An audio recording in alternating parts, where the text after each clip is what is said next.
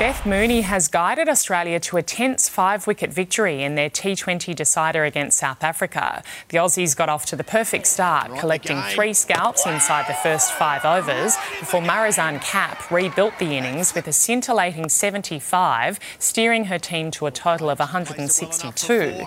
Beth Mooney was the rock in the Australian innings, smashing a terrific 82 before Ash Gardner held her nerve, hitting a crucial 6 to seal a 2-1 series victory.